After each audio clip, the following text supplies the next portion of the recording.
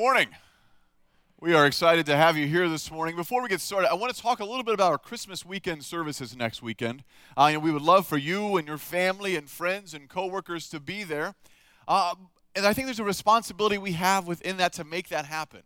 It was interesting. There are statistics that show us just how prevalent people are in attending church on Christmas week. On average, 18% of Americans will attend church on a weekly basis. 18%. The number more than doubles during that Christmas week. 47% of Americans will attend church during the Christmas week. That's not just a random thing that happens, but it's because people are inviting and encouraging others to come. Right? It's interesting. 91% of Americans celebrate Christmas. And what they found is 2% of atheists, 9% of agnostics, 22% of people of other religions will even attend church during the Christmas week. So what do all these numbers tell us? What does this mean? Well, really, we have a responsibility to invite people, right? To invite family and friends and coworkers. But also it means that next weekend, there will be people who will step foot through our doors who have never been here before. There may even be people stepping foot in our building who have never been to a church before. So we have an opportunity to care for them. We have an opportunity to show them what the love of Christ is like. We have an opportunity to break any negative stereotype they may have about church, about Christianity, or Christ. And what an opportunity we have. Right? And sometimes when we think about asking people, we kind of dream up like the worst case scenario. You say, well, what if they say no? What if they say no, and what if it distances our relationship? What if it makes it awkward? What if they say no to me? Can I tell you, if that's the question you're worried about, you're not in the right frame of mind. The real question you should be worried about is, what if they say yes? What if they say yes to coming to church, and all of a sudden you have a responsibility to them, to care for them, to encourage them, to walk with them, to be there when they're experiencing some drastic life change? Don't worry about what if they say no. They'll get over it. But what if they say yes? Will you be ready? So I would encourage you to prayerfully consider who you would like to invite. And we have services Friday at 7, Saturday at 7, Sunday 5 and 7, and Monday 5 and 7. If you're thinking about inviting young families with young children, the 5 o'clock services have a Christmas celebration for the kids in their own room. So that it's just a great time to invite them and encourage them and let them know that you care for them and make a plan about that. You know, for the past couple of weeks, we've been in a series called Echoes of Hope. Echoes of Hope was designed to look at these Old Testament prophecies, how they are fulfilled in the New Testament, and the effects that they had in the New Testament, but also what difference does it make for us today? So in your Bibles, if you would, today we're going to be looking in the book of Micah, chapter 5. Micah chapter 5 is where we're going to start here. Now we're going to start in the middle of an Old Testament book. So I want to give a little bit of background information to kind of help us understand what we're really reading. First of all, who is Micah? Micah is one of the 12 minor prophets. His name means who is like the eternal. He prophesied during the reigns of Jotham, Ahaz, and Hezekiah. And we look through, as we study these prophecies, we see that throughout Scripture, there are over 300 different prophecies about Jesus' birth, life, death, and resurrection found in the Old Testament. And prophecies, when you study them in the Old Testament, you see they are very interesting. Because as you try and line them up, the only real explanation in most of these, as you look at the intricacies and the details of these prophecies, is the only real explanation is God. It could only have been God who has orchestrated these prophecies to come true, for these events to follow, for these locations to be true, for these people to be involved. It doesn't make sense except for God. And so as we're studying these prophecies this morning, I would encourage you to kind of think about what it means today. And in fact, specifically in Micah, we're going to read through some of these warnings. In Micah, there are a lot of warnings about kind of lifestyles and sins and just different ways that people of these areas were living. And so he begins to warn them throughout the book of Micah. He provides these different warnings. I think it's important for us that whenever we see warnings in Scripture, to listen to those warnings. Because so often, it is people who believe those warnings are not for me. I'm beyond that. I'm past that. I don't need that. That later you find yourself dealing with this. So that when you hear warnings in Scripture, it's of great value to listen to it for your own life. So as we're studying through Micah, we see that there is just different lifestyles being lived. And Micah begins to warn them about these selfish lifestyles that they were living, about the way they were doing it, and then the judgment that would soon come to that. In fact, in Micah chapter 2, it says, "Woe to those who devise wickedness and work evil on their beds. When the morning dawns, they perform it, because it is the power of their hand.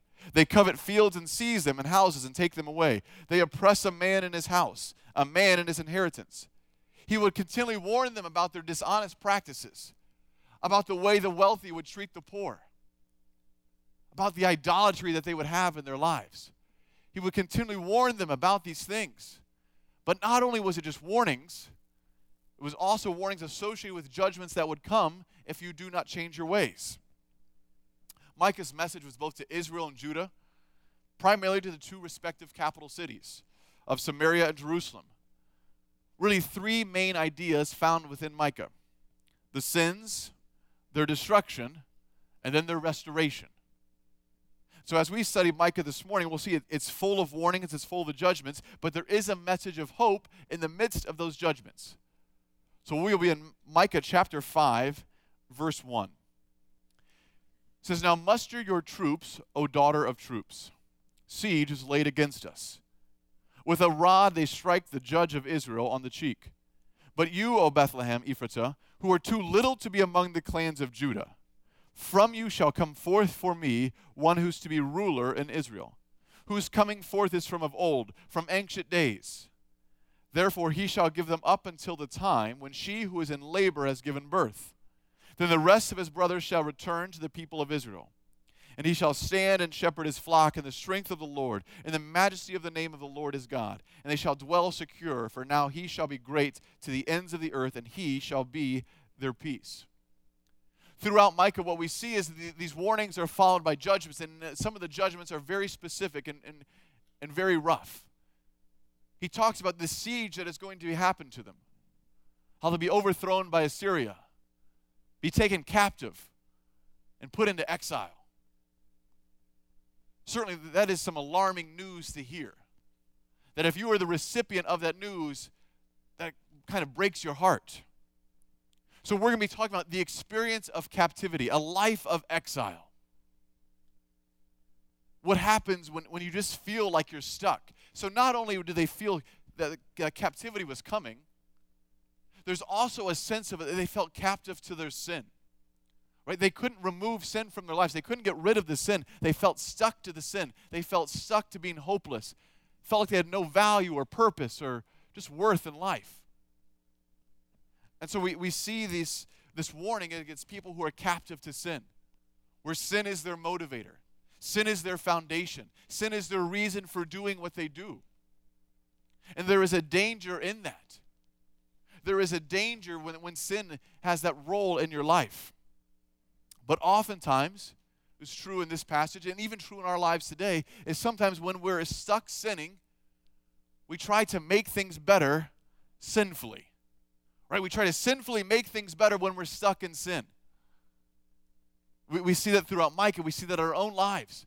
That when we get stuck, we think the only way out is if kind of sin differently. It reminded me of the story that I heard about these two boys. These two boys, it was about Christmas time, about 30 days before Christmas. Their great aunt had come into town. She wouldn't be there for Christmas, so she had brought gifts that day. She brought gifts for these two boys, and she handed it to them and said, "Go put them under the tree." So they took these gifts, and as any child does, they tried to identify what is in this gift. But this gift was not like other gifts. The shape was different. The weight was different. It felt almost weightless. And so they're trying to carry it a little bit, maybe shake it a little bit, smell it just to make sure. You're trying to figure, what is in this gift? So they put it down under the tree, but they don't leave the tree. They just stand there and they look at it.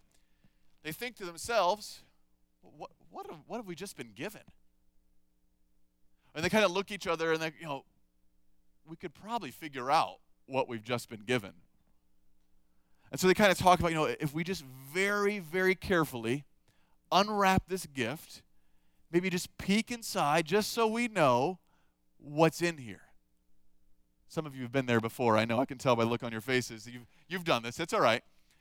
And so they kind of devise this plan of how they're going to do this. So they very carefully open it up, peek inside, and all they can see is tissue paper.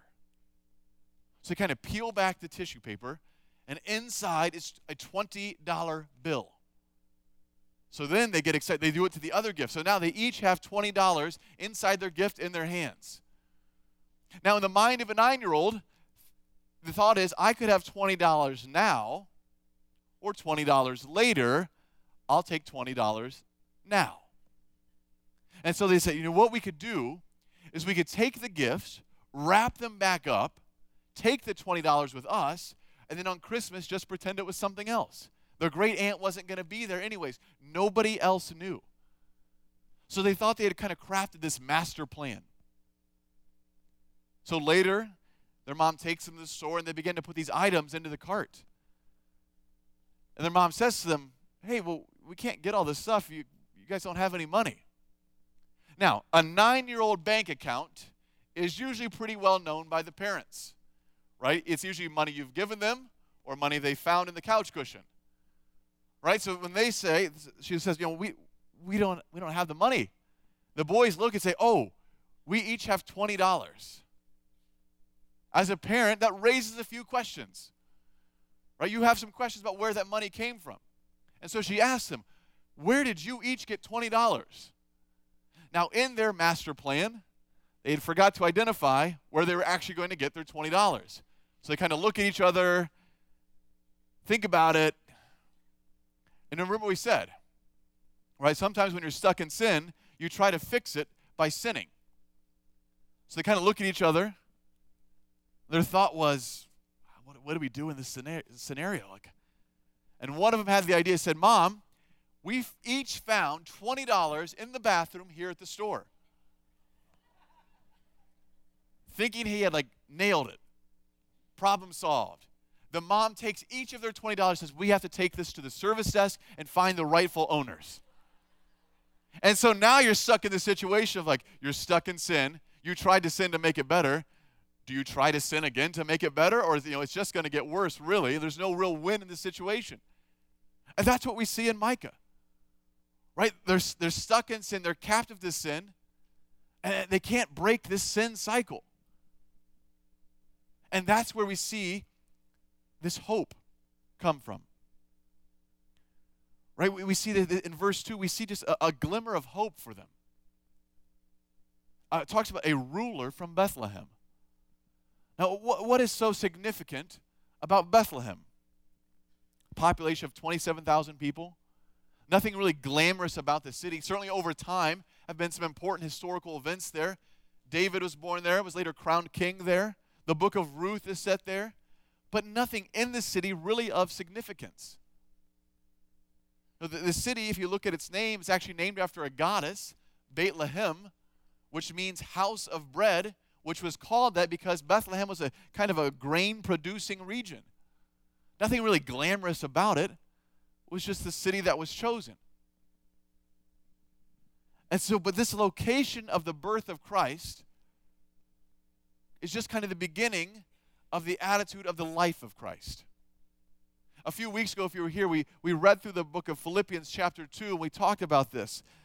And I want to read it just one more time, just in case you missed it. But this is going to paint the picture. Bethlehem is just the mere location of the birth of Christ, but it sets the attitude for the life of Christ.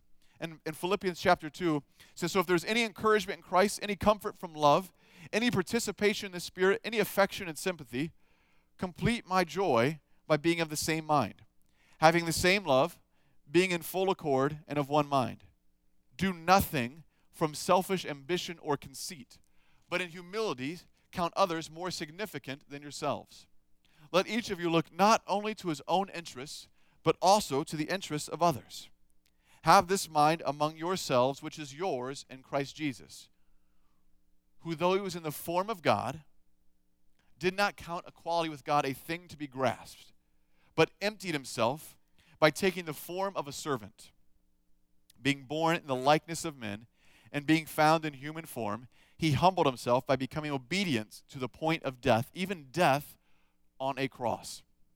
Therefore, God has highly exalted him and bestowed on him the name that is above every name, so that at the name of Jesus, every knee should bow in heaven and on earth and under the earth, and every tongue confess that Jesus Christ is Lord, to the glory of God the Father. See, the attitude of the birth of Christ should be that for the same believer. The believer should have the same attitude of obedience and service to God. The location is just a mere example of that.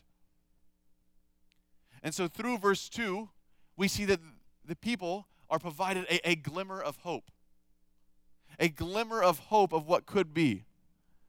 That there is a perfect ruler predicted. I don't know if you've ever been in your life, you've seen a glimmer of hope in your life, where something just kind of motivates you to keep going, to encourage you to do what needs to be done. But sometimes that glimmer of hope can be enough just to keep going. I know for me and my family, a while ago, we went hiking. Now, let me preface this by telling you, we went hiking. We are not hikers. I just feel that's important in the story, as you'll soon find out. So we went to a local woods, and we thought, we'll walk around. We'll just have a fun family day, get to do some fun things together. And so we're walking through the woods. The kids are having a great time. They're seeing wildlife. They're getting to kind of navigate which way we go in the woods. We're playing in creeks and puddles and just experiencing all these great things. And we learned a valuable parenting lesson that day that I would like to share with you. The lesson would be this: your time of being done needs to equate to your kids' time of being done. So we were there, and we were having a great time, and all of a sudden, the kids were done. They had had enough of what we were doing. They had enough hiking, had enough walking, playing, whatever it was. They were ready to be done. The problem is we are in the middle of the woods, so we can't be done. We have to return. The other problem is that we realize is that we had let the kids kind of navigate the trails, pick out which way we were going to go, just kind of a fun family adventure. That was a mistake. It's a big mistake. Because as we're trying to find our way back, we realize we have no idea where to go. And it's one of those helpless feelings as you start walking, and you don't know if you're walking in the right direction. You don't know if you're getting closer to your destination or actually walking farther away from your destination. It's kind of a weird feeling. And so we started walking and walking and walking and walking. At this point, we've walked farther than we had initially, but we've not seen anything that looks familiar. So we kept walking. And we came to another realization: the kids were done. They were done walking. So now my wife and I are carrying all of our kids, and we're walking and walking and just looking for something that looks familiar. And so here we are in the middle of the woods walking around trying to find where we are. And finally, we stumble upon this building, and we know we parked next to a building, and we thought, great, we've done it. We've made it. But as we got closer to the building, we realized it's not the same building. For whatever reason, there is another random building in the middle of the woods. And so now, we're stuck. And so now I begin to try and devise these strategies of how I could save my family. Now, in telling you this now, I realize it wasn't such a good idea to bring up at the time. But in the moment, I thought it was a good idea. I told my wife, I said, listen, what if I leave you and the kids here? I run ahead. I would be quicker this way. I will find a way out, and then I will run back to you. Because clearly my navigation skills were so strong that this is going to work. I was quickly informed it was not a good idea. And so we keep walking again, and we're walking and walking and walking. And eventually I came to the conclusion, just this, in my mind, I realized, you know what? We're going to be woods people. It's going to be the life of my family. We'll build a small house out of little sticks. We'll eat bugs and insects. 30 years later, we'll get a special like A&E. We'll be fine. We're going to get woods. We'll be woods people. And we felt stuck. Right? The kids are beyond upset, beyond tired, beyond fatigued. My wife and I feel the same way. And we just kind of keep walking, not knowing if we're even going in the right direction. And eventually, eventually we see the roof of the right building. And I can still just remember the sense of like, oh, thank goodness. Like, we're going to be okay. And it gave us the motivation. We weren't carrying kids, we're running. We're running to this building where we had parked our car. And that was the glimmer of hope that we needed to keep going. Now, I tell you that story not to trivialize whatever you may be going through, but to let you know that there is hope available. Right? And even in this passage here, as you look back at verse 2, you see that there are glimmer of hopes being given to the people. Right? Look at verse 2 again. Listen to some of the words that are given to the people. It says, "But you, O Bethlehem, too little to be among the clans of Judah, from you shall come forth for me one who is to be ruler in Israel. Whose coming forth is from of old, from ancient days, and he shall stand and shepherd his flock in the strength of the Lord. And the majesty of the name of the Lord is God." And if you go down to verse 5, it says, "And he shall be their peace." Right? Scripture is providing glimmers of hope for these people. But Scripture can provide glimmers of hope for us. And we see that in here. And later we see this prophecy, this glimmer of hope confirmed in the book of Matthew. So if you would, turn with me to the book of Matthew chapter 2, verse 1. We see this prophecy confirmed, this glimmer of hope. In verse 1 it says, "Now after Jesus was born in Bethlehem of Judea, in the days of Herod the king, behold, wise men from the east came to Jerusalem, saying, Where is he who has been born King of the Jews? For we saw his star when it rose, and have come to worship him. When Herod the king heard this, he was troubled, and all Jerusalem with him. And assembling all the chief priests and scribes of the people, he inquired of them where the Christ was to be born. They told him, In Bethlehem of Judea, for so it is written by the prophet." Now here it is. "And you, O Bethlehem, in the land of Judah, and by no means least among the rulers of Judah. For from you shall come a ruler who will shepherd my people Israel." We see the prophecy confirmed in real life hundreds of years later. And the only real explanation is but God. So often we can read through Scripture and we will see names of God or attributes of God or characteristics of God and just kind of check them off that we agree with them, but not really fully think with what they mean. We see words in this passage like ruler and shepherd.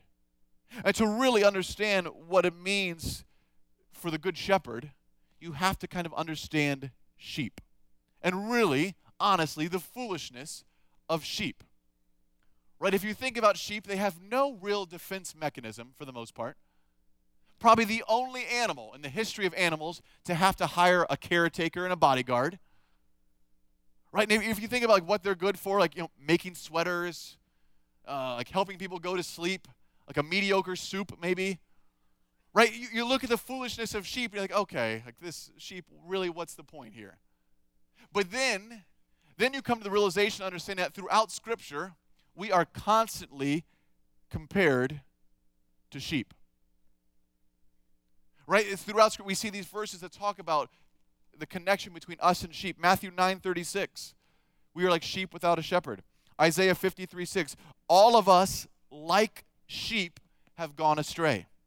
Each of us has turned to his own way, but the Lord has caused the iniquity of us all to fall on him.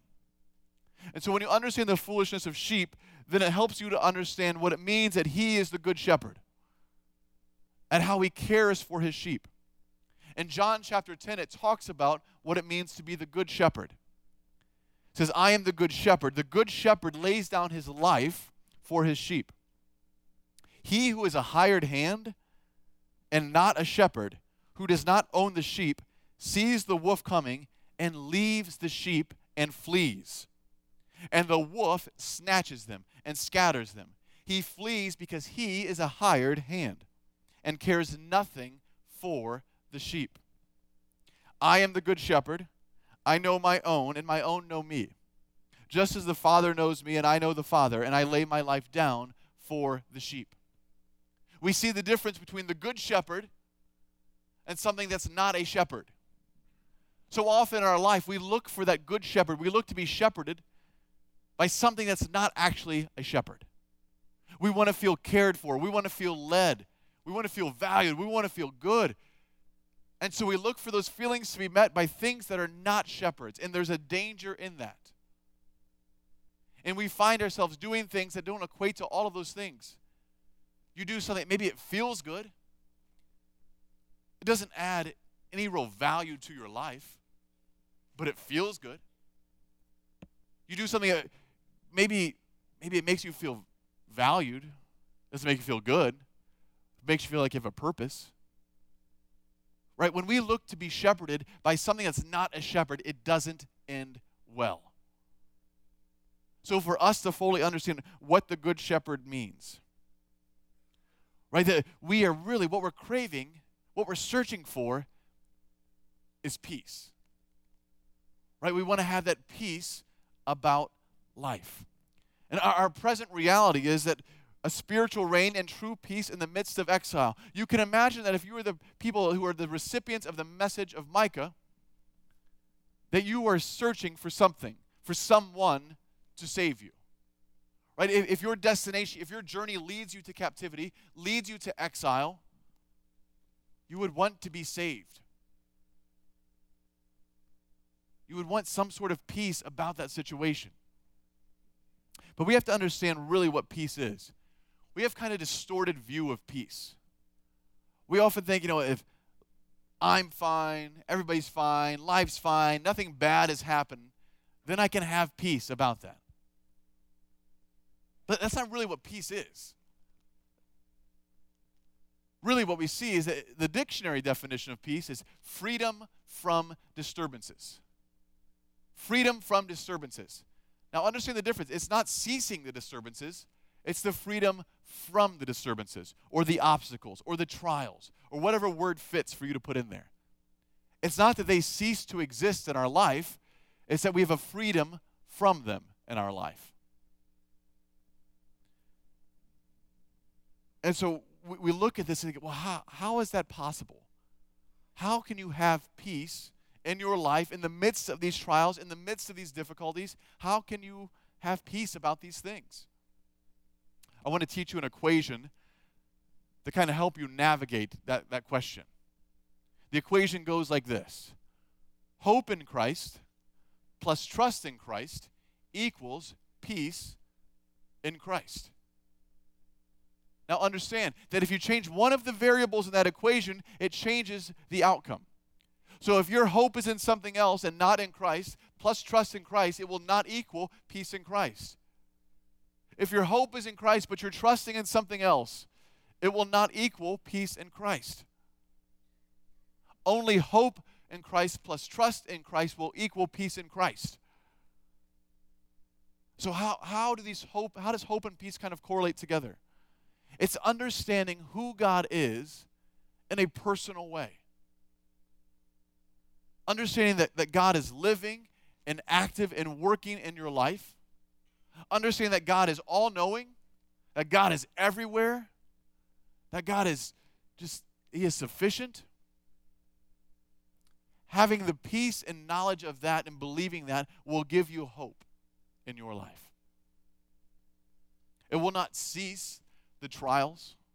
It will not cease the disturbances, but it can give you freedom from those. There's an old story about a king who had requested a painting contest. And within this painting contest, he said, I want you to paint me a picture of peace. And so it came down to the final two paintings. The first painting was this very surreal lake setting, beautiful sun and clouds and lake. But the second one was this mountainous setting, rain and lightning, big waterfall. But in the midst of that was this mother bird sitting on a little bush, on a nest, taking care of her eggs. And the king looked at it and says, this to me is an example of peace. Because true peace on earth, this is going to have disturbances. It's going to have those trials. It's going to have those difficulties. So this is a picture of peace to me, that in the midst of everything else, you can find peace. And so finally, as we look at this then, we understand now that peace is attainable through these difficult times. But also, that the future promise is that there will be a physical reign and continuous peace. I know that Christmas can bring up a variety of emotions and memories and feelings for people. For some, it may be the idea that you have these memories, these great memories of what once was, that is no longer available. For some, it's gathering of people that you'd rather not gather with. We create these stresses and these comparison things where we look at how some people can celebrate Christmas, and you wish you could kind of support your family in a way that you could celebrate Christmas like that. And it becomes difficult. And we build up all these different stresses in our life. And it becomes just tough to navigate. These stresses and trials, you feel hopeless, feel worthless, feel like you have no purpose, you feel like you have no value. And you just have this overwhelming sense that you don't belong. Can I tell you, there is a day coming in which the pain will be no more, in which the struggles will not be there, in which that feeling of worthlessness will no longer exist. That feeling as if you don't matter will no longer be there, and you will be able to celebrate in heaven, in eternity. And I pray that today, that if you're not ready to do that, that you will soon submit your life to Christ so that you can experience that in eternity. Doing it now will not cease the trials now, but it will give you peace. But then you're promised that continuous peace, that everlasting peace in your life. And as we look at this and we think about this, we understand the value of that. We know it's difficult. Life can be hard. There can be monumentous disasters in life sometimes. Just difficult things that happen. And so can I encourage you today to seek true peace, true comfort, because everything else that you look for will not satisfy, will not do the job. Things that you turn to shepherd will not shepherd you. So whatever you may be going through, whatever you may be walking through, I encourage you to seek real peace about it. To put your hope in Christ, your trust in Christ, and to be honest about it. Knowing that it's not easy, but the reward will far outweigh the risk. Would you stand with me as we close and read Psalm 146 and pray together? In Psalm 146 it says, "Praise the Lord, O my soul. I will praise the Lord as long as I live. I will sing praises to my God while I have my being. Put not your trust in princes, in a son of man in whom there is no salvation. When his breath departs, he returns to the earth. On that very day his plans perish. Blessed is he whose help is the God of Jacob, whose hope is in the Lord his God, who made heaven and earth, the sea, and all that is in them, who keeps faith forever, who executes justice for the oppressed, who gives food to the hungry. The Lord sets the prisoners free. The Lord opens the eyes of the blind. The Lord lifts up those who are bowed down. The Lord loves the righteous. The Lord watches over the sojourners. He upholds the widow and the fatherless. But the way of the wicked he brings to ruin. The Lord will reign forever. Your God, O Zion, to all generations. Praise the Lord." Let's pray together. Lord, we are thankful for who you are. Lord, we are thankful that you are who you say you are. we are thankful that Scripture confirms and identifies who you are to us. Lord, we pray that today that people will come to know you as their peace, come to know you as their comforter, as their counselor. Lord, we pray that whatever people are walking through right now, that they can find comfort in you, and knowing who you are and what you've done, and knowing that you care for them, that you love them, that you are a God who is active and living. Lord, let that provide comfort to those who need comforting. Lord, let those who are in seek of counsel be counseled. Let those who are seeking peace in their lives to have that peace, knowing that you are who you are. Lord, we pray for those who are not yet there, who have not submitted their lives to you. We pray that this day they will do that we can celebrate in eternity. Submit our lives to you, the Prince of Peace, the everlasting Father, the King of our hearts. Lord, we thank you and we love you. In your name we pray.